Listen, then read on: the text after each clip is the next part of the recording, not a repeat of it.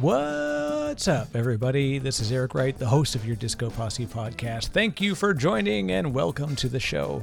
I've got to give a big shout out to our good friends here who are making this show possible through sponsorship, friendship, and also just super good community support. So before we get jumped right into the fun stuff where we talk about AWS serverless, you wanted to go and check out everything you need for your data protection needs. And in fact, you can do that using my friends over at Veeam Software. That's right, Veeam Software. It's VEE.am/Disco Posse. I know Veeam seems hard to spell sometimes, but it's actually not that hard. So go to VEE.am/Disco Posse. You can find out everything you need. In fact, I'm using them for cloud backup. I'm using them for container backup with their new your Kasten product, and also much, much more. Literally down to the metal. Physical servers, virtualization, and SaaS. Got to back that SaaS up. That includes things like Teams, Office 365. You thought it was in the cloud, so it was protected? In fact, it's really not. So please do go check it out. Head over to Veeam Software, longtime fan, and I love what they do. In fact, check out Danny Allen, their CTO, was on the podcast recently, and Danny's just such a fantastic human, not just because he's a Canadian and a cyclist. All right. And also, I want to give a shout out to the book that's been really, really getting a lot of good reception. If you want to check out, go to velocityclosing.com, and I host there the 4-step guide to delivering extraordinary software demos that win deals. It's a really good book that's aimed at sort of product marketers, technical sales folks, how to better engage with customers, how to give demos that actually matter to people. Make people give a crap about your product. So go check it out. Go to velocityclosing.com. I got a really cool bundle. And in fact, you get access to what used to be a quarterly AMA is going to be monthly. So check it out. $27 for the whole kit. Sign up now. All right, let's get to the fun stuff. Today's episode features Julian Wood. Julian is a serverless hero. He's a serverless gentleman, and he's a fantastic human. I'm a very big fan of Julian. He's been a blogger and somebody I've been lucky enough to work with in that side of the industry, and he now works at AWS, and he joined for the show. So with that, let's check out Julian Wood. Hi, I'm Julian Wood. I'm a senior developer advocate from AWS Serverless, and you're listening to the Disco Posse podcast.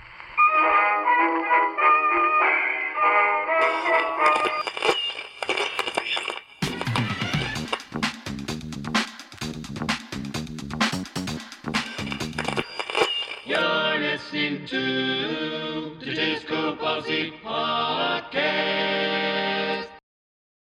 All right, cool. Well, let's now that we're here for the first time in, again, what feels like forever ago. Like I said, Julian, you and I were, the last time we got a chance to actually catch up in person, we were running about the Las Vegas Strip on the mornings for our sort of VFit run group at, I believe, AWS reInvent 2019. So lots happened since then, because I think you'd been with AWS at that time, but yeah, we go way back. But for folks that aren't lucky enough to know you, let's have you introduce yourself and where we can find you online. Then we're going to jump in and talk about all sorts of serverless goodness. Certainly. Well, Eric, first of all, thanks for inviting me. Disco Posse podcast. How awesome is that? How lucky I am. I've been listening to many years for all your great interviews, and to think I get to be on the Disco Posse podcast. Thank you. I appreciate it. I'm Julian Wood. I'm a senior developer advocate for AWS Serverless. So I work literally within the AWS Serverless product team within AWS. So we develop products like Lambda and API Gateway, and link up with lots of all the other serverless products. I mean, there are things from EventBridge and their queues and things. I'm sure we'll go into all the kind of tech later. But yeah, I've been at AWS, I think, just over a year or years and probably 4 months. And so yeah, at reInvent last year, 2 years ago, 2019, in the normal times. That's the last time we caught up. And yeah, that VFit runs are the cool things that actually you started, I don't know, many years ago at VMworlds in San Francisco. In San Francisco, yeah. Yeah, I mean, and I remember yourself, myself, and Alaric Davies, I think, Yes. were on the very, very first run, and I didn't plan on doing this, and standing in some pub one evening, and someone goes, "Do you fancy doing a run tomorrow morning?" What are you talking about? And off we did, yeah. Yeah, we did a lot of miles together over the course of years, or kilometers for those folks that are like you and I that still observe the metric system, like 98% of the Absolutely. world. Yeah, that was wild. Yeah, it's San Francisco. Yeah, and it was funny. Not only did we go for a run, which probably seemed like a rather ungood idea at the time, especially because we were at the pub discussing it, and then Exactly. The and night then at the end before. of the run, we actually felt so good. Said, "Hey, do you want to just have a go at it tomorrow?" And we actually made it a daily event for the whole stretch, and it's been so at every event that I've been to ever since, which is kind of cool. Yeah, no, it's amazing. And you've, yeah, continued it with so many different events that you've attended. And yeah, it's just so cool to chat to people from, I mean, you have no idea who's going to pitch up in the morning, and just to chat about a conference you at and get different people's opinions and what they're liking, not liking. And yeah, and a breath of fresh air, and, gets the cobwebs out from the night before and That's right. kickstarts the day. Yeah, it's crazy, but good fun. So imagine the changes that have been around in obviously the world has been very different in that we couldn't get a chance to get together at reInvent 2020, but there was an inordinate amount of really amazing announcements in serverless across the entire set of platforms. It was just a fire hose of great stuff that was coming. I loved Andy's keynote. I actually loved the style. So the AWS reInvent, just the whole delivery of it was really, really well done because it felt truly like the reInvent keynotes that, they're beautifully styled. The delivery is genuine, and I've always fancied the way that they do it because there's such a powerful set of human stories, very customer centric and customer driven. And so the way that it's done, and I'm assuming that there was like a small studio audience that was there. And it was funny, a lot of people online were like, oh, I really don't like the canned applause. I'm like, well, I don't believe it's canned applause. I think it's real applause. And if you didn't have it, you'd be horrified at what it's like listening to a 3-hour keynote with no interruptions other than that person's voice. So Yeah, exactly. it was a really, really well done. It was very dynamic. And you can, what I love is that it was natural. Like you could hear tripping up. It wasn't overly produced. But no matter how you slice it, good on Andy and Yeah. Werner and all the Mm. folks to be able to stand up there and do that stuff so beautifully and naturally for so long. And that's one day a year. I can only imagine the preparation and Yeah, just exactly. all the teams behind it. So I know that must amazing. I mean, Andy Jassy is incredible. I think just from that, I mean, let's call it a performance that he literally speaks for 3 hours. It's live. He's obviously got notes and things of that. But the thing that amazes me is I work just within the serverless product space, and so okay, I would say I'm moderately au fait with everything that's going on in serverless because it's so broad. And he delivers a 3-hour keynote. He covers all of the service, all of the big huge announcements across all of these services, and delivers it with conviction and knowledge and understanding, and just, I mean, it is incredible. And I'm sure a lot of it's pre-written and notes. I mean, he must prepare for this for days and days and days.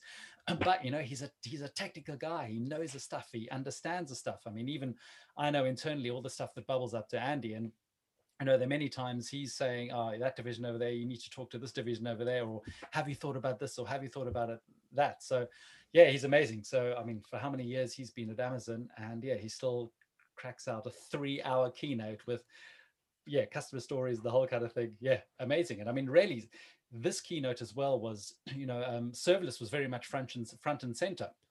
Where actually in reInvent 2019, which was my first reInvent as an employee, within Andy's keynote, there weren't as many serverless announcements, and people were like, oh, is this the sort of the peak of serverless that's kind of happened? And I mean, just yeah, no we've reason for already that. gone beyond the hype cycle, right? Oh no.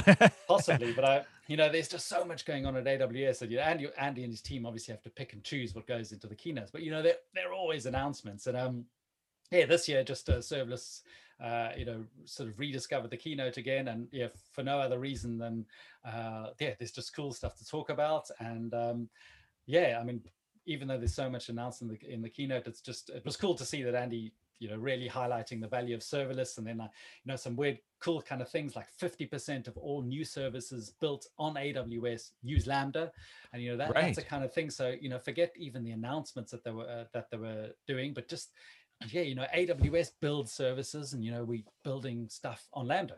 We'll go into Lambda as our compute offering, but yeah, it just shows you the massive scale of this massive scale and the opportunity, of this funny thing called serverless. And the interesting thing of serverless from its inception, of course, when we say serverless, it is literally like the first thing that jumps into everybody's mind is Lambda. Like you defined what the serverless would become as a nomenclature. Like we introduced it to the world, and Lambda was this first place. And it's funny in how over time we've seen Lambda itself evolve so much to what it extends into, the power of the platform itself. I mean, I still get people will say like, oh, they're worried about the amount of runtime and cold starts and all of this stuff that we've hung on to it in a way. You almost need like a Snopes for serverless to like catch up what is actually not real. It's pure mythology at this point. Yeah. They're sort of urban legends that have survived far beyond where they've been surpassed technically. Absolutely. And it's one of our challenges. I mean, even particularly in my role, my role's a technical role to help people understand serverless. And yeah, a lot of that is the sort of just old time thinking. And I mean, we can't complain that customers have that at times, because it is just evolving and changing all the time. And it is also tough for customers to be able to change their thinking and update their best practices and do all this kind of thing. But the opportunity there at the same time is just is just incredible. I mean, our sort of philosophy on the serverless thing is, it's the fastest way to build a modern application. And interesting, serverless is a term. It's obviously as silly as cloud is a term. When Lambda was announced, serverless was not mentioned at all. It was never thought of as a serverless thing. When it was announced, it was actually all about event-driven computing, which it very clearly still is all about. And actually, I mean, just for a history lesson, Lambda was born out of the S3 team. And customers were thinking, we were running all these little batch jobs when somebody was uploading a file to S3, we wanted to do something with it.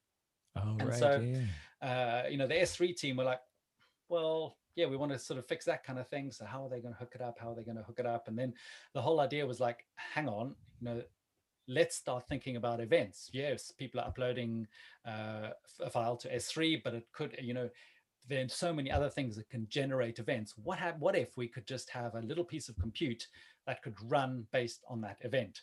And so Lambda was born. And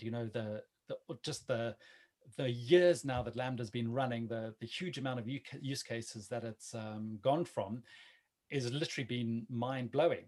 And I mean, the goal is not just to make infrastructure cheaper. That's the kind of thing. It's not just our sort of internal trick to drive utilization to Amazon servers. It's not to just overload or offload workloads from data centers. The whole thing is about serverless is really just helping builders go faster. And that's the whole idea of it. And yes, the infrastructure, melting away and all that kind of thing. But the idea of serverless from two different components, one being the compute with Lambda and one just connecting with this myriad of all other services. But what's the idea? Developers want to build code. They want to ship it quickly. They want to go prototype to production as quick as they can. And that's the ethos of serverless, is to just make life simple for developers to build their stuff and be successful. And as somebody who's been in the data center and cloud space I've done a few, as you can tell by the lines under my eyes, a few hard decades in running production environments. And what was interesting to see was the way that developers really did do a lot of sort of leading how the infrastructure teams would react and operate. And it was always that way, right? Developers were looking for the way to do something better, more effectively, more efficiently. And when you've got great development teams, you really want to empower them and you want them to do that stuff. But now what ended up happening at that time was sort of virtualization upended the mid-frame and the mainframe folks. They're like, oh, this distributed computing thing is crazy. And then it became virtualization, and then it became containerization. And then it became now this idea of serverless. But event-driven infrastructure is such a fantastic thing, because we had all of these tools and shims and VMs living all over the place, just sitting there watching. watching, you know, like, and for those that weren't already doing stuff around message queuing and at that layer, this was a great way to like, hey, you know, it was like if this then that for everything else. Yeah, Yeah. right, and so I love that when we've done now for operations teams, you know, and I see that as kind of one of the primary audience that is the slowest to adapt and adopt, is that we've really taught them that this is one less thing to manage. It allows you to integrate much easier to other adjacent services. And also, it excited them again about getting into code because it was effectively sort of micro coding that you could do. You could just create this simple function and like, oh wow, it works. And I remember I got my first IoT button and you like click the little button and it would do a thing somewhere. And I was like, this is amazing. This is a lot of fun. And it was this neat little project. And it reminded me again that little scripts, little batches, little processes in this format was all of a sudden this fantastic form factor and way to deliver it. And again, what was the real problem we were solving? I didn't want to have a virtual machine sitting there for 24 hours a day, 7 days a week, 365 days a year, so that every 3 days somebody drops a file somewhere and I've got to do three things to it. It just didn't make sense. So serverless just introduced such a really new methodology for folks, and I love. So let's talk about it. I'm curious on your side because you also are from an ops background, architecture. You've done an incredible amount of stuff. You've been very deep into the virtualization ecosystem and the application ecosystem. So what's the advocacy, you know, sort of success rate as you bring people forward? Because I'm curious on how the audience is going. Because I think it's growing, but Yeah. I know it has been a bit of a slog. Yeah. Interestingly, yeah, as you say, I come from an infrastructure background. Before joining AWS, I was on the customer side, so I haven't worked for a so-called vendor before. And yeah, my infrastructure roots are literally, well, if we're going really back, way back when, it's Novell and into Windows, and I've done a lot of Microsoft kind of stuff, and yeah, racking servers and switches and firewalls and architecture stuff where literally 75% of the product is not even building the VMs, but it's deciding on the firewall rules and trying to predict a year or two or three in advance how big a database needs to be, or how many app servers you're going to need, or how big your HCI cluster needs to be, or yeah, do we need a new switch? Do the switch ports have enough throughput on the SAN or the NAS? I mean, all this kind of stuff. And when Lambda came out and AWS with serverless, I didn't do much initially with it, but there was this nagging thing in the back of my head, which was just the sort of sense of actually relief that even myself as an infrastructure person, I always felt as though we were always just slightly doing a disservice to people who were building stuff, because we were often either a blocker or apps people didn't understand infrastructure. And that was frustrating for me because I wanted them to understand infrastructure, because infrastructure can do great, amazing things, and it's scalable and it's performant and it's secure and all these kind of things. But there's a lot of work that application people need to do to achieve that. And normally it's throw a ticket over the wall and I need X number of VMs. And if you're lucky, you've got some cool developers who understand that infrastructure and they know how stuff connects together and they can do some planning and all this kind of thing. But all the time I spent was literally hand-holding developers and project managers and other architects to design all this infrastructure for scale and disaster recovery and for all this kind of thing. And so when serverless and Lambda kicked off, and the ability for Lambda to then be the glue to connect a whole bunch of different services together, and even better, forget, let's rather not have Lambda functions at all and rather have these services talk to each other. And I don't have to provision a certificate. I don't have to manage that certificate. I don't need to patch anything. If it doesn't run, I don't pay for anything. And it's just, you've literally got this compute for all. I mean, it sounds like a horrible buzzword, but it is sort of giving the whole world a big distributed computer which they can do anything with, but they don't have to understand distributed computing. And so back to the infrastructure thing, that's my light bulb. The light bulb went off, and it was just all my years as an infrastructure person, I loved getting involved in the virtualization and the VMware community, and learning from people and trying to help people out. But ultimately looking after that infrastructure, there are cloud scale better ways of doing it. And I just, when this opportunity with AWS came up, it was just like, oh wow, I jump for that. I love the technical stuff. I love talking, love presenting. And so yeah, this job came up is to literally advance and help people understand and love serverless as much as I do. And yeah, I mean, it's honestly going like gangbusters. And yeah, just every single year, we get more use cases. The little tweaks, some of the small little tweaks just open up more workloads. As you were saying earlier on in the beginning, where there's these sort of myths that have happened, and oh, you definitely can't use serverless, or you definitely can't use Lambda for this, or it's insecure, or it doesn't perform, or this kind of thing. AWS and the whole ecosystem and partners as well are just chipping away at those little use cases to just continually make it better, make it bigger, better, faster, more, and cheaper. And yeah, it's just this continual evolvement that allows literally developers to ship code quicker, and to give business this amazing agility to do a number of things. One, as I said before, this prototype to production, that in many cases, if you create something in a prototype and you want to push it into production, it's not like okay, hell, now how are we going to actually really architect this thing to be in production and have disaster recovery and have backups and all this kind of thing. Often with a lot of serverless ways of building things, well, whether a function runs once or 1,000 times, you don't need to worry about that scale. And that's powerful and just invigorating. Yeah, the real thing that it's a beautiful pairing of availability and readiness. So availability of infrastructure, of capabilities, of adjacent services, the backing services that ultimately enable you to do more than just compute. And so adding networking security, bringing your data there, because ultimately data gravity is one of the most profound choosers of where your apps will really be.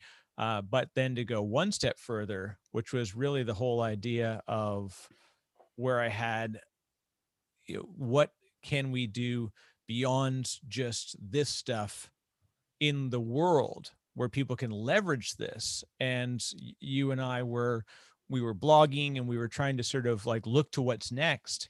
And quite often you'd find yourself a little alone on that path.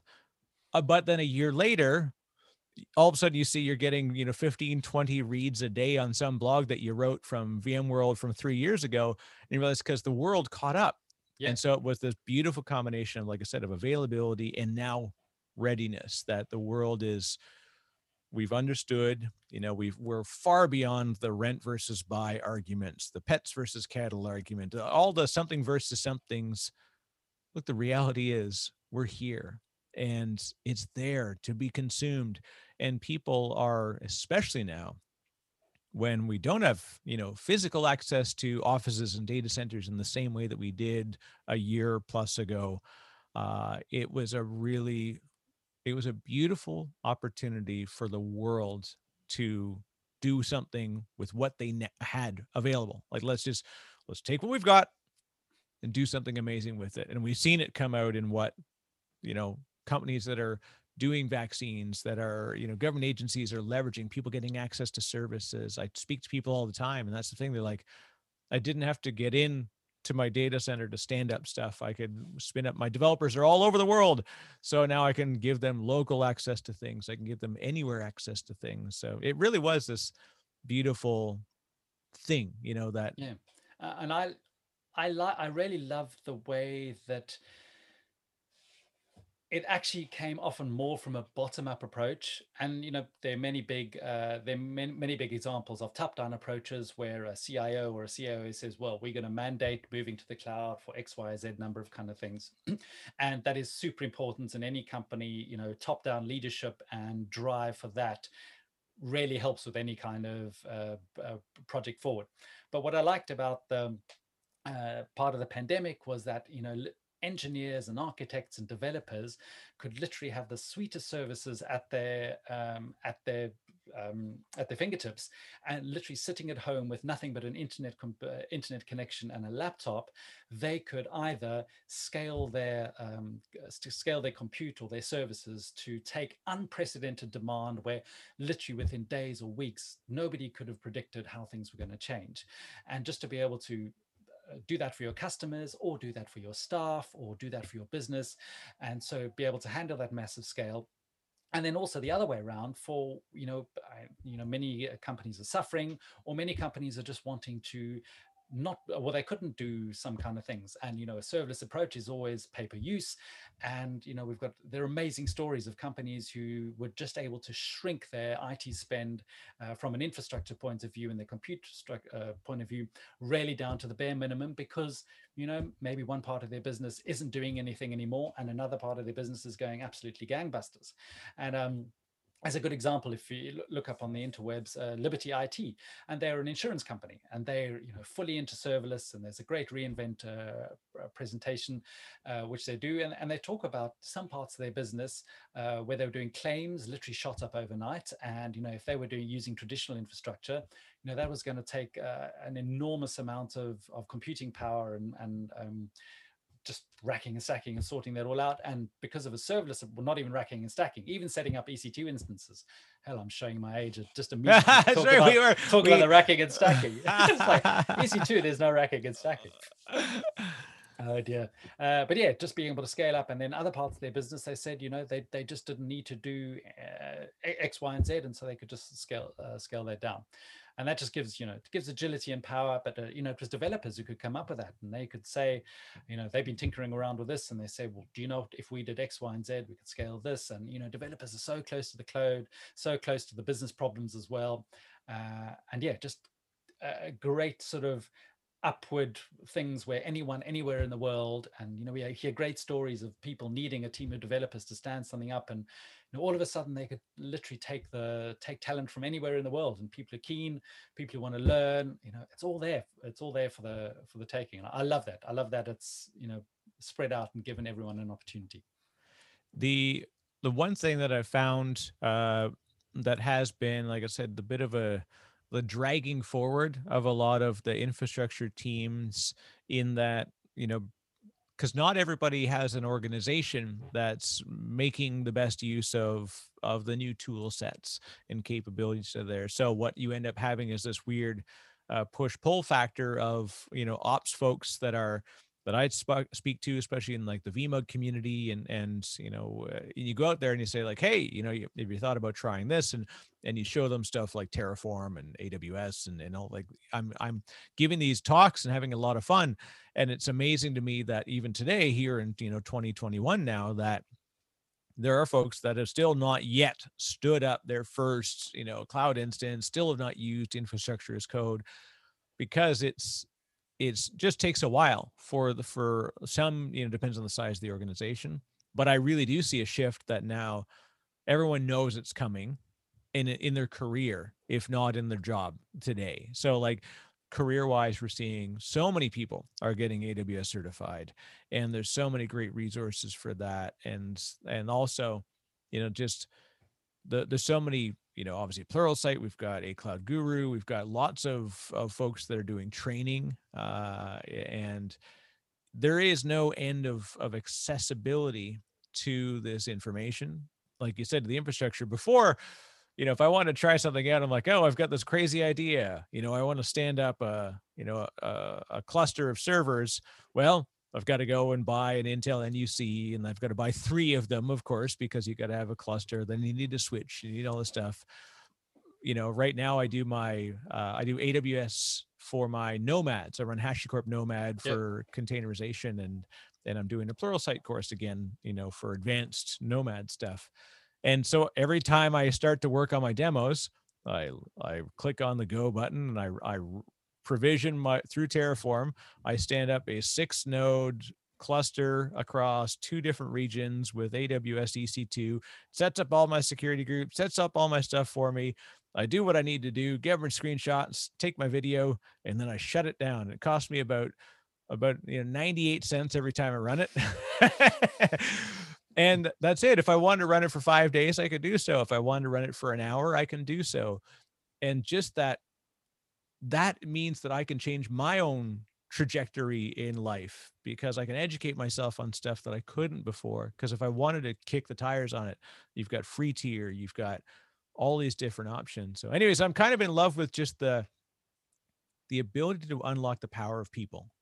Yeah, absolutely. And to do also cooler and more interesting stuff at work. And there's always this talk about serverless also means no ops, and oh yes, we don't need operations people and we don't need infrastructure people and whatever.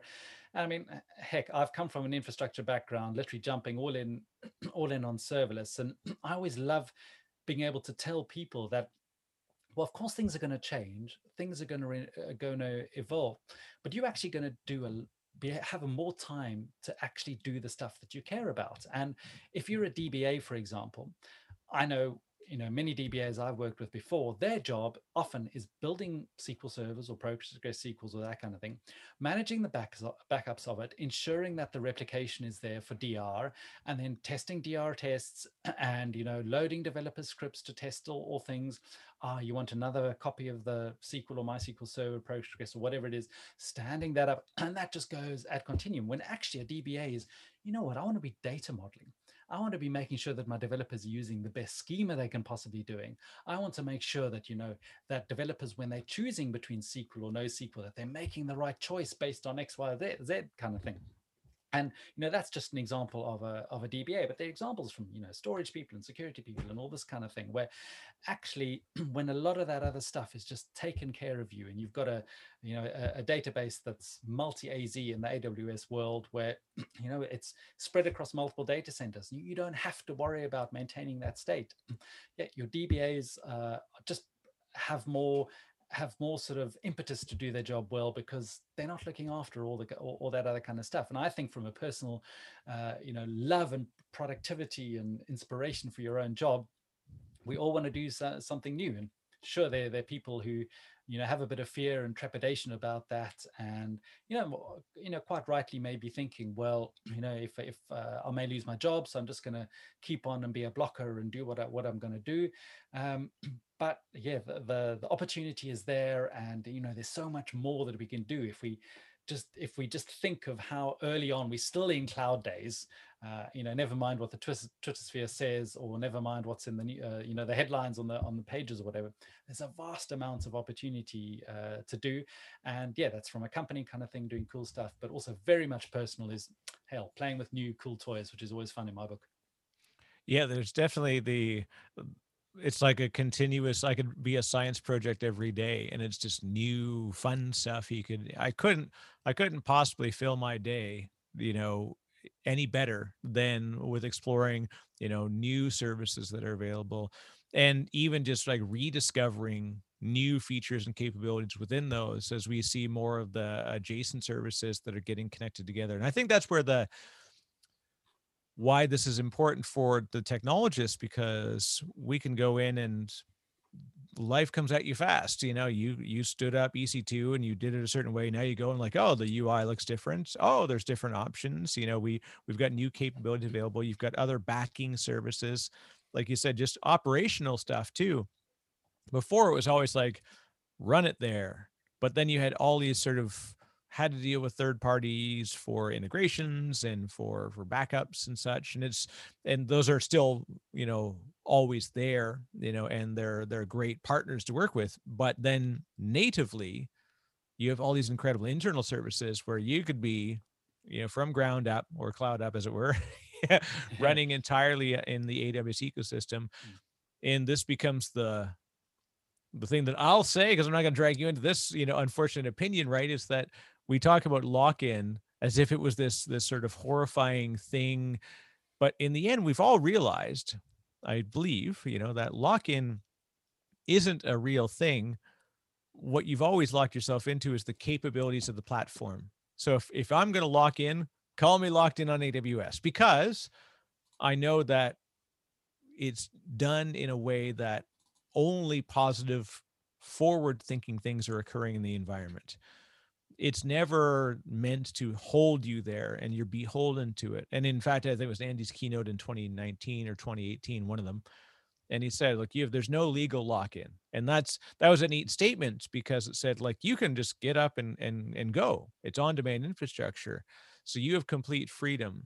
And the only thing that you will choose to do then is choose your tooling and the way that you interact with it. And we've been locked in since the moment we chose any technology. That's lock-in. People, I always tell people, are you married? Like, yep, you're locked in. Feel painful? No, you love it, right? It's like, okay, so stop arguing about lock-in. It's just, if I was locked into something that I knew was risked going away, that's locked in. That's an unfortunate feeling.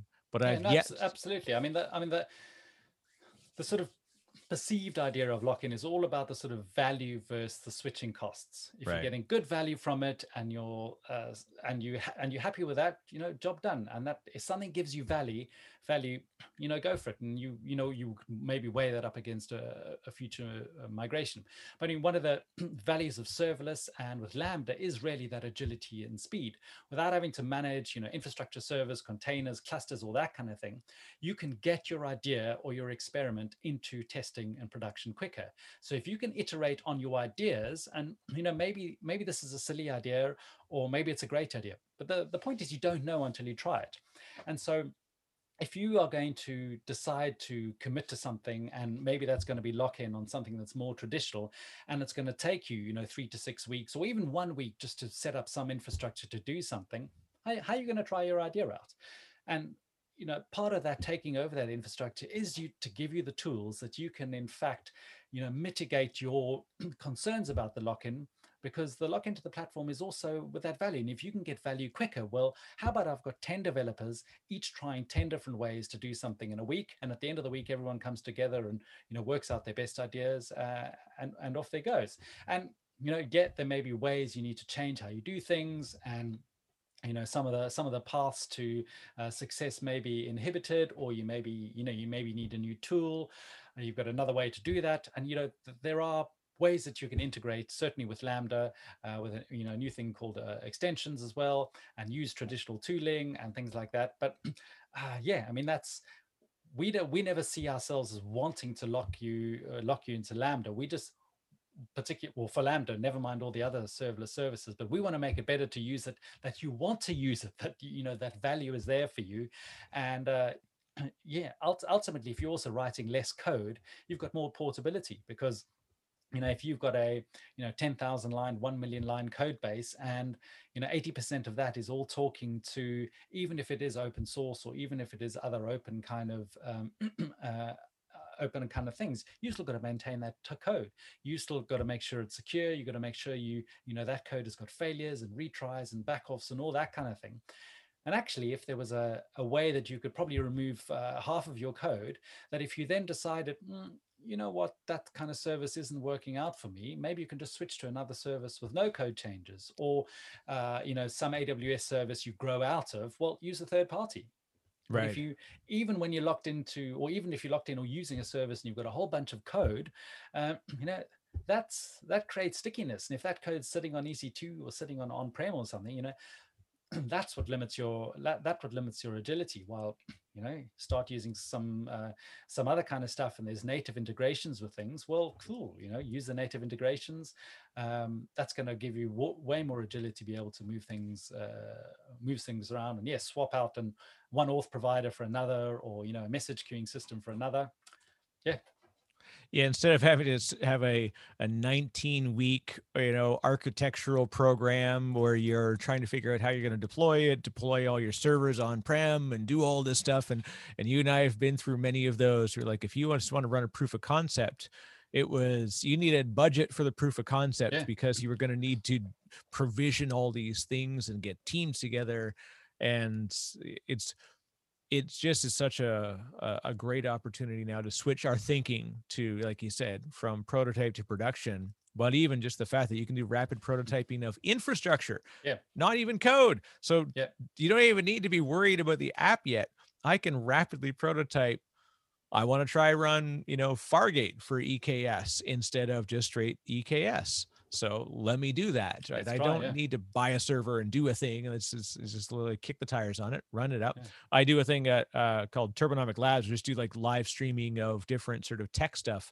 And I did like Fargate versus, traditional EKS versus ECS, just to show like how easy it was. And in the course of an hour, I literally did all three of them. And then when I was done at the end of the hour, I tear it all down. So it shows you that somebody wants to try this stuff out. That broad accessibility is beautiful in that how quickly you can get to it.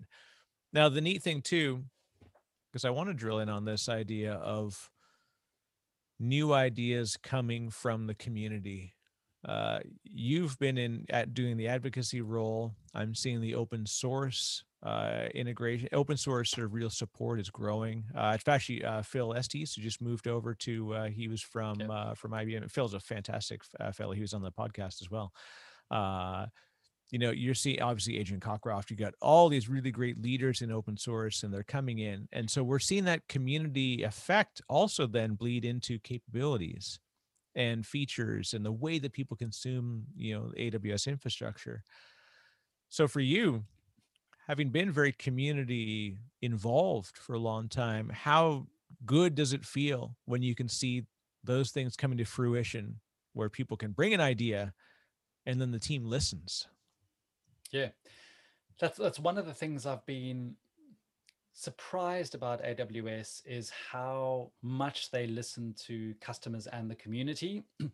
And I know every company says that, and a lot do, and a lot, I'm sure, have great intentions about it. But AWS is extremely particular about the customer focus, and that has surprised me in a way that I just didn't expect. And AWS and Amazon is very much a written culture, so lots of documentation written about every kind of thing.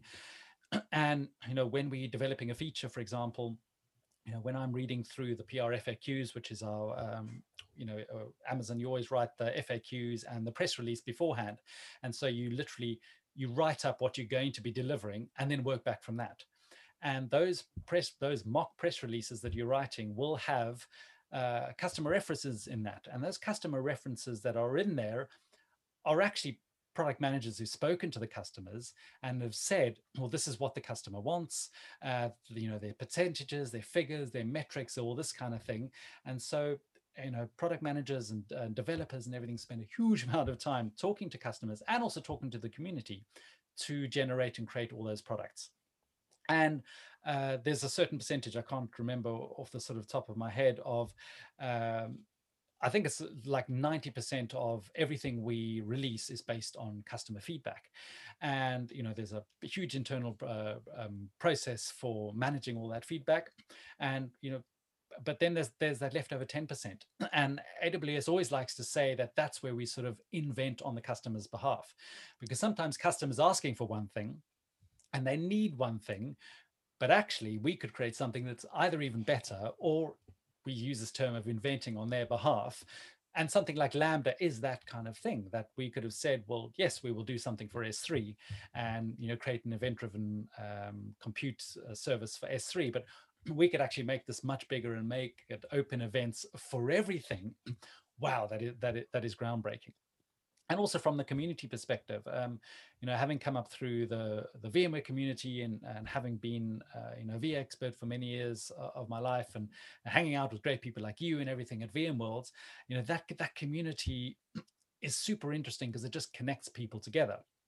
I think AWS, to be honest, has a difficult challenge with that as well, just because it is so broad and it is so vast. But the passion of the serverless hero, the vExpert equivalent in the AWS world is heroes, so AWS heroes, and you have data heroes and mobile heroes and things like that. And we have our serverless heroes, and these, ladies and gentlemen, are some of the most passionate people I know, and it is amazing to see the impact they have on some of the products and maybe even just some of the features that we do.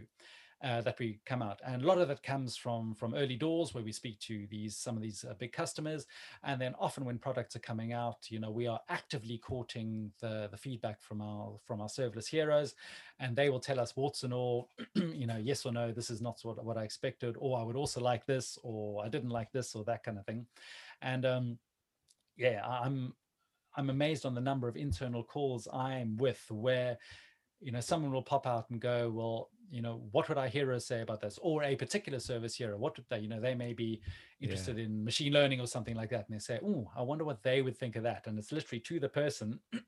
And yeah, it's amazing. And AWS is, as I mentioned before, it's because it's so broad, it can probably, I suppose, tough to have a cohesive just AWS community where in the real world it's lots of different communities, but they all do sort of intersect. And yeah, we've got a passionate community people, and they are, they're amazing. And I love seeing what they're doing, and some of the stuff they do where we shake our heads and we go like, oh my word, I did not foresee that, but that is awesome, kind of thing. Yeah. Well, it's funny. I'm just thinking now, like I've actually had two of the AWS serverless heroes on the podcast. So Ben Keogh, Ben's a fan. We had a really great conversation talking about, we had a good chat on Twitter about Outposts, and he's super engaged, really, really talking about stuff. And it was really cool. And I said, hey, I'd love to actually have a full long form chat on what we just talked about, because you've got some really great stuff to bring to the chat. And so we did. It was great. So Ben was fantastic. And then also Brian from begin.com, Brian LaRue. And Brian's also a fellow Canadian. So that's right. We're slowly taking over the IT world. But yeah, same thing. It was just really, really somebody who's very vocal and out there on customers' behalf, like a real true listener to the community, and then brings that in, surfaces there what he's hearing, and then says, okay, I'm going to build a service. And then to have him be able to influence AWS proper, right? Like, and so that's Absolutely cool that he's, even though he's building a thing, which, most of the companies would be like, you gotta be careful. He's building stuff that may be taking us, he's giving flexibility for other platforms. He's like, well, actually, no, like they're very open to the fact that people love just the ability to come and go, the ability to get the most out of it while they're there. Yeah. And it's funny, like I said, as through work, I do a ton of work with AWS folks in the field, in the community. I was, of all things, I was representing Turbonomic, speaking at an AWS event, talking about HashiCorp products. So it was the most bizarre combination of things where none of it was really the thing that I do, but in the end, everybody supported it because they saw.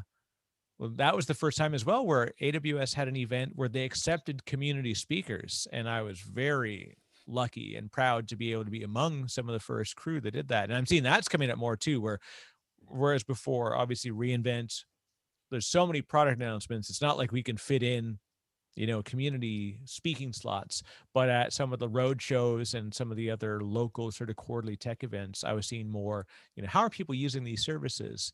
And that was really cool to see this shift in the customer story, where it's being told by the customer with no impetus to do it other than the fact that they're excited about it. Yeah, I love that. And even this reInvent 2020, that there are a number of just even within the serverless track, there are a number of customer stories from, I mentioned before, Liberty Mutual and Steadley, and I'm not going to mention the last one because I may get it wrong. I don't want to put them. I'm just thinking like, oh, they didn't do that. What are you talking about?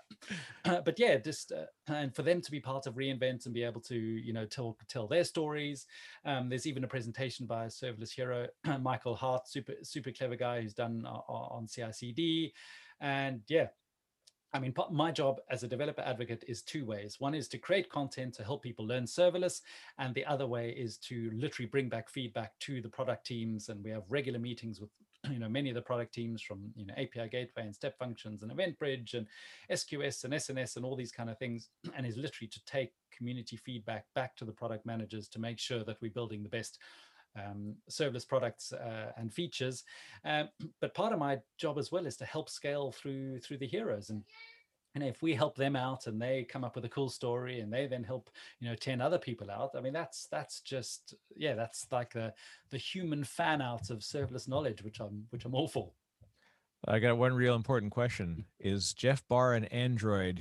Because how does he keep up with the amount that he's over his career?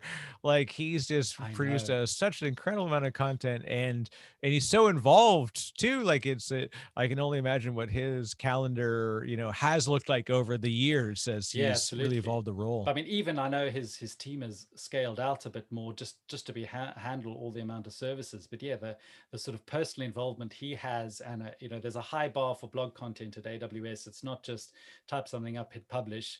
And even looking at their requirements for doing some of their blog posts, this is deep down. We're going to be looking at it. We're going to be commenting on it. We're going to be tearing it apart and coming back. So yeah, Jeff doesn't just write the blog posts as well from a fun after the fact perspective. He's writing the blog post before the feature is going to be announced, and yeah, his team is also, as with other blog writers, is poking those holes and going back to the PMs, going, ha, you want to say this, but in reality it's this. So I either sort it out or evolve the messaging. Yeah, that's the interesting thing is, again, like how tight the access is via product management to the customer. And I've worked, and I've talked to a lot of different companies, and especially folks through the podcast over time.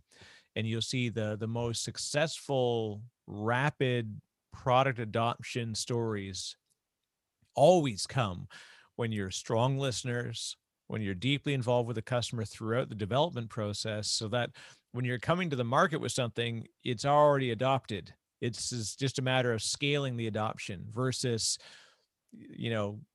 go out, build a thing, and then let's find some customers that may like to use this because we think it's interesting. Especially at the scale that, like you said, there can't be one AWS community. I get asked all the time that people say, like, how many of your, customers do you think are using AWS? I said, easy. All of them. All of them, whether it's direct or indirect, we all, like, through some means, we are all sort of touching this infrastructure. So, I mean, I can't even imagine what the customer count is, and it's probably published out there somewhere, but it's a fantastic number. So there's no way that they could all have, like, hey, let's have an AWS user group. I think that's what re:Invent is, the biggest AWS user group ever, and it's huge. Yeah, exactly. If you had to go back 4 years and you were sort of at the throes of, I should probably even a little bit further back, where blogging was really, you took an active role. You're like, not only were you blogging because you just were doing it out of, I'm just going to get this out, but you very much adapted to that. I can create content in advance of the need, which was such a beautiful change to watch versus a lot of bloggers don't.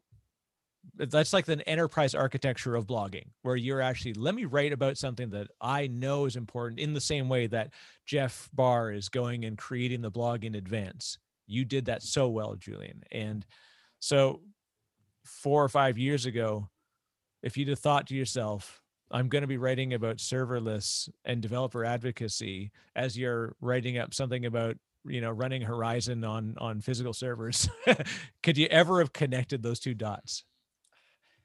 In one way, definitely not. I mean, absolutely. But in another way, yes, as a sort of obvious arc and trajectory as computing has evolved. And I remember I was very lucky to be invited as the keynote speaker for the UK VMUG, so UK National VMware User Group. And I did the keynote talk at the end of the day, which isn't normally a community member. I was just a customer, that kind of thing. And I did this vastly overcomplicated talk, which I just got so excited, and I just packed way too many things into it. And that was me. I just got excited. There was just so much to talk about. Like they wanted something on the future of IT, and I'm like, well, hold on to your hats. Go mad. Hold on to your hats, exactly. But I remember, and that was I think that was 2016 or something, and already I was talking about serverless then, and because even though I had played with serverless and I'd tinkered around with Lambda and that kind of thing, but it was just the this is the future of how things are going to be easier for me personally, for everybody. And so, yeah, in one way, I could always see myself writing something that's going to be useful, but it's always something that's going to be useful for people in the future. And I was always very particular about launch blogs we used to do. If we were on the beta for some upcoming announcement, I was very particular on always writing about the why. Right. So there would be 10 people who would get all access to the same kind of things and the same kind of marketing information and product information to write about. And no disrespect to anybody else, but they would list all the features, and that is always super important to get out there. But my ethos was always, why is this important? Why does X feature matter? Because it's coming out, but why? What does it mean? Or maybe what doesn't it mean? Or what could you turn off? Or what could you change your thinking? Or what does this maybe mean that this is a stepping stone to version 7 of the product, which I know nothing about, but when six comes out and 7 is coming out in a year's time, what does this make you think about what is coming around the corner, or this kind of thing? And so I always had a look at it, a little bit of a strategy bent of looking into the future, because any architect wants to be prepared, and even if it's a guess, you want to make an educated guess. And so I always loved in a way rubbing my crystal ball, not knowing anything, absolutely probably talking good 50% rubbish, but hopefully with enough experience that rubbish may have been something that turned out to be at least something to think about.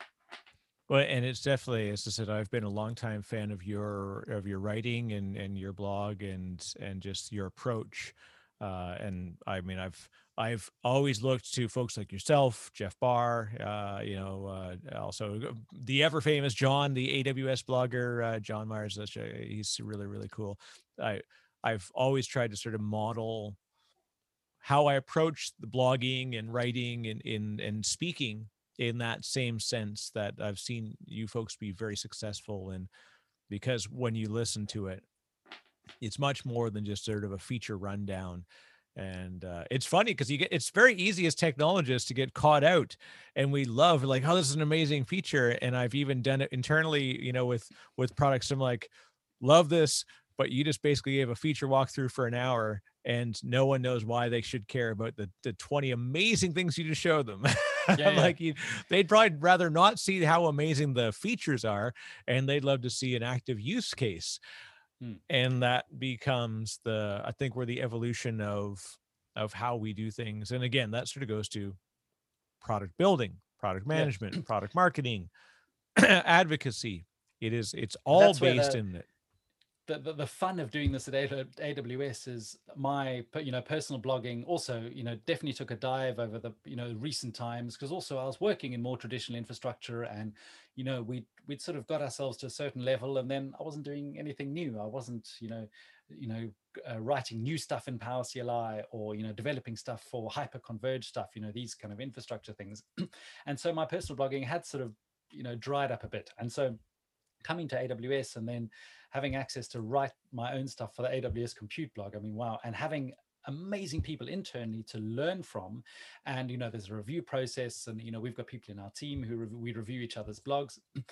And to always that question of why is this important? Why would somebody care? How they're going to show it? How can they try this out for themselves as quick as possible? And so, I mean, we haven't even been to any reInvent announcements, but I mean, I'd written some of the blog posts for those. And the whole ethos of writing that is this was announced. You should be able to go to GitHub repository and maybe go to download a CLI tool or something, and then type 3 or 4 commands, and it should deploy the whole thing. And then you can see the thing we've deployed, and then you can go and look at the code, and you've got it working, and you do a request through an API endpoint, and you get a response, and like, okay, cool. Well, how did that actually work? Well, there's the code. Here's your explanation. There's the GitHub repository. There's the open source code. There's an explanation of how it's set up, the security ramifications of it, whatever. And that's the cool thing. So I'm loving having that opportunity to literally expand the cool stuff to write on.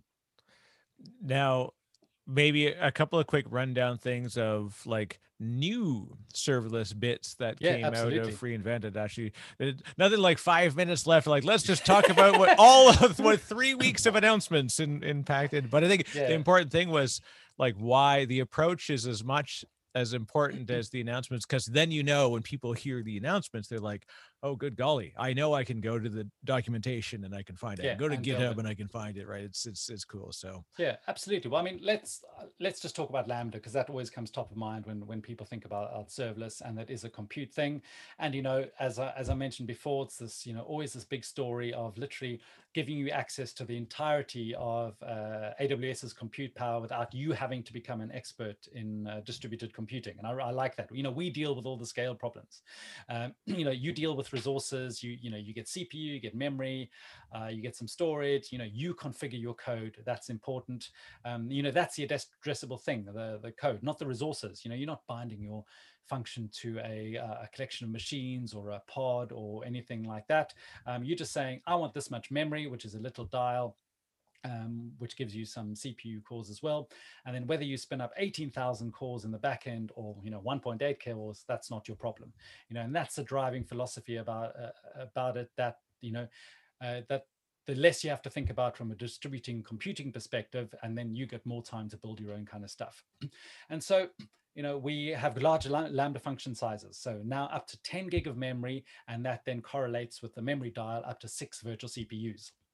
So Lambda functions can still run for a max of 15 minutes, but that means before you used to have 3 gig of memory and it could be up to 2 virtual CPUs. So, tripling that memory and CPU footprint could mean that something that was CPU bound, that ran in 45 minutes or just under 45 minutes, now runs in under 15 minutes. yeah. And so, 10 gig memory, 6 virtual CPUs, and then on the cost, 1 millisecond billing. So before, Lambda was charged per 100 milliseconds.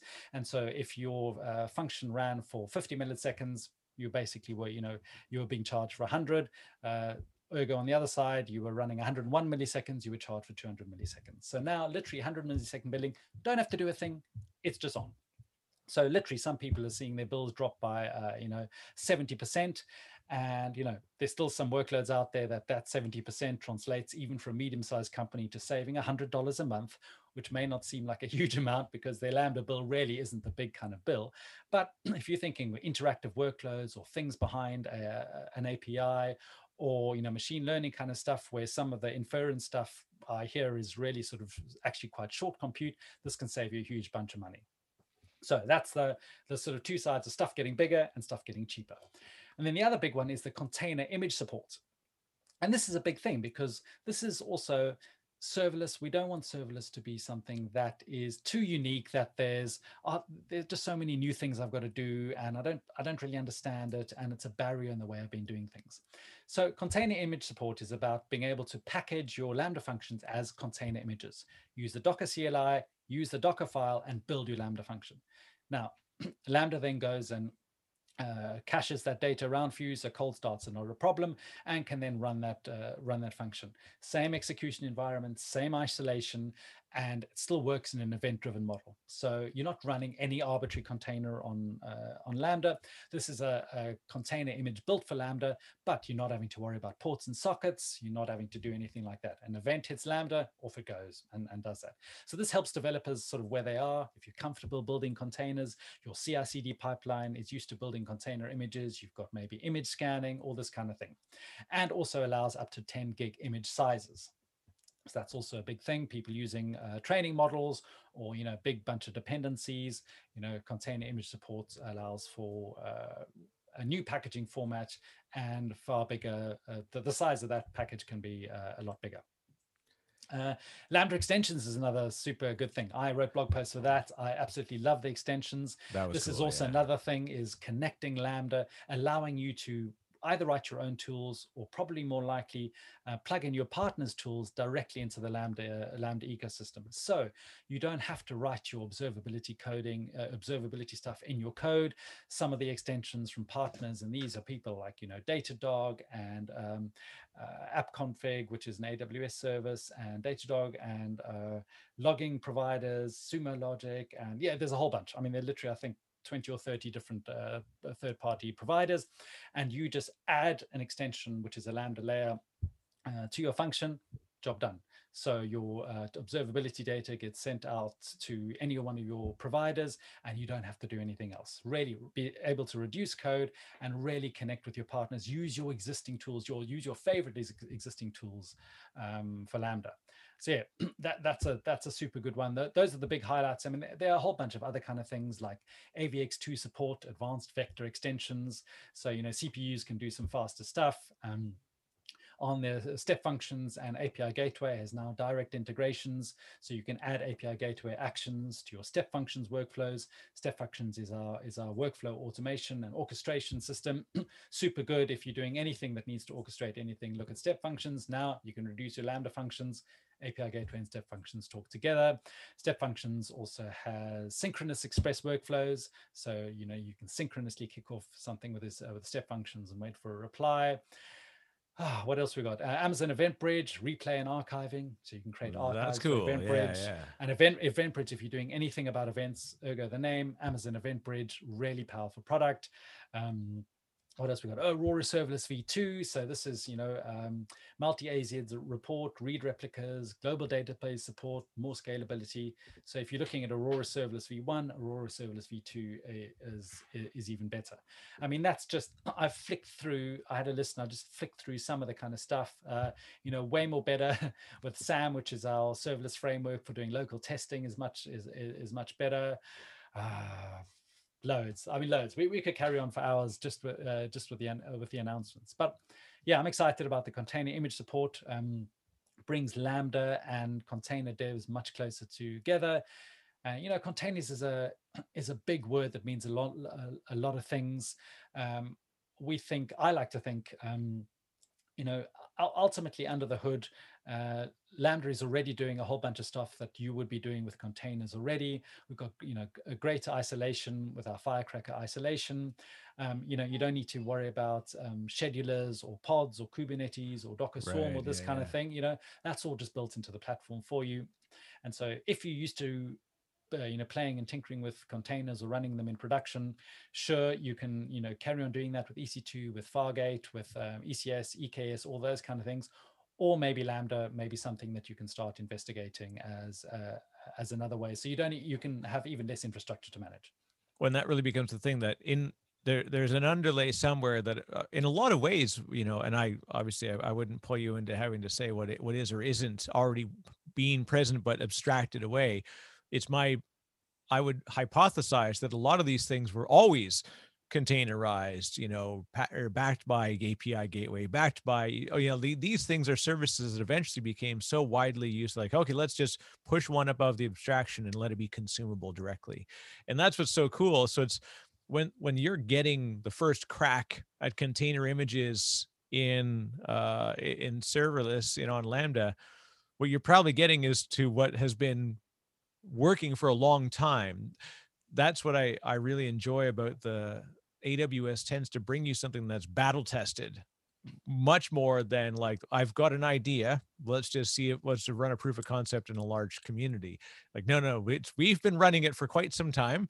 So here's a new accessible endpoint where you can run it yourself, which is such a cool opportunity now. Again, as technologists, we can get excited about the bits, but then when you go further up, then you realize, like, what's the business value of it? Yeah, but yeah, like you said, we're running all these like trillions of instantiations. You've got all this, it's micro VMs running on Metal. It's like you said, you are, for the old phrases, dog fooding or whatever it is, like you effectively are running the infrastructure you have. So if anyone ever says like, hey, I wonder if it runs at scale, like we can confirm quite profoundly that it does. It does. Yeah, absolutely. Yeah, absolutely. And that's the thing. And I mean, you can imagine the number of operational stuff that we're doing all the time to make that better, faster, cheaper, more. And so like with 1 millisecond billing, we make the economics work because, we're doing optimizations all day, every day behind the scenes. So serverless literally just gets better as you use it. And if there's a performance thing, we're going to pass that on to you. We're going to find better ways of doing it. We're going to update some some driver or some kind of package which is going to make it more efficient or more secure or faster or cheaper. And yeah, I mean, that's one of the cool things of serverless, is literally just in the background. It's going to get, even if you don't do anything, even if you don't take advantage of the new stuff, it's just going to get better behind the scenes. Yeah, I'm trying to imagine that case where somebody's running like, look, I just got a bill for 204 milliseconds. This is garbage. I refuse to pay this. I want to round down. Like, okay, we get it. But it is at one point we all talked about, and I'll say we, like the pundits of the world talked about this idea of this race to zero. And what it isn't a race to zero in that it's going to $0 like for a service. What it was a race to innovation, in that you could basically put back the results and the revenue from one area that's obviously successfully adopted and scaling, and then feed that back into other ecosystems. And then at the same time, feed it back to the customer directly, in that, like you said, you're doing optimization so that you can go down to micro, millisecond billing, because now, there's no reason why they could do that. They needed to do that like that. Yeah. When people talk about customer centricity, I tell them, read everything you can, how AWS and the team describe customer centricity, and watch how it's played out. Versus most people, when they say customer centricity, they mean I love a customer that really loves my vendor product.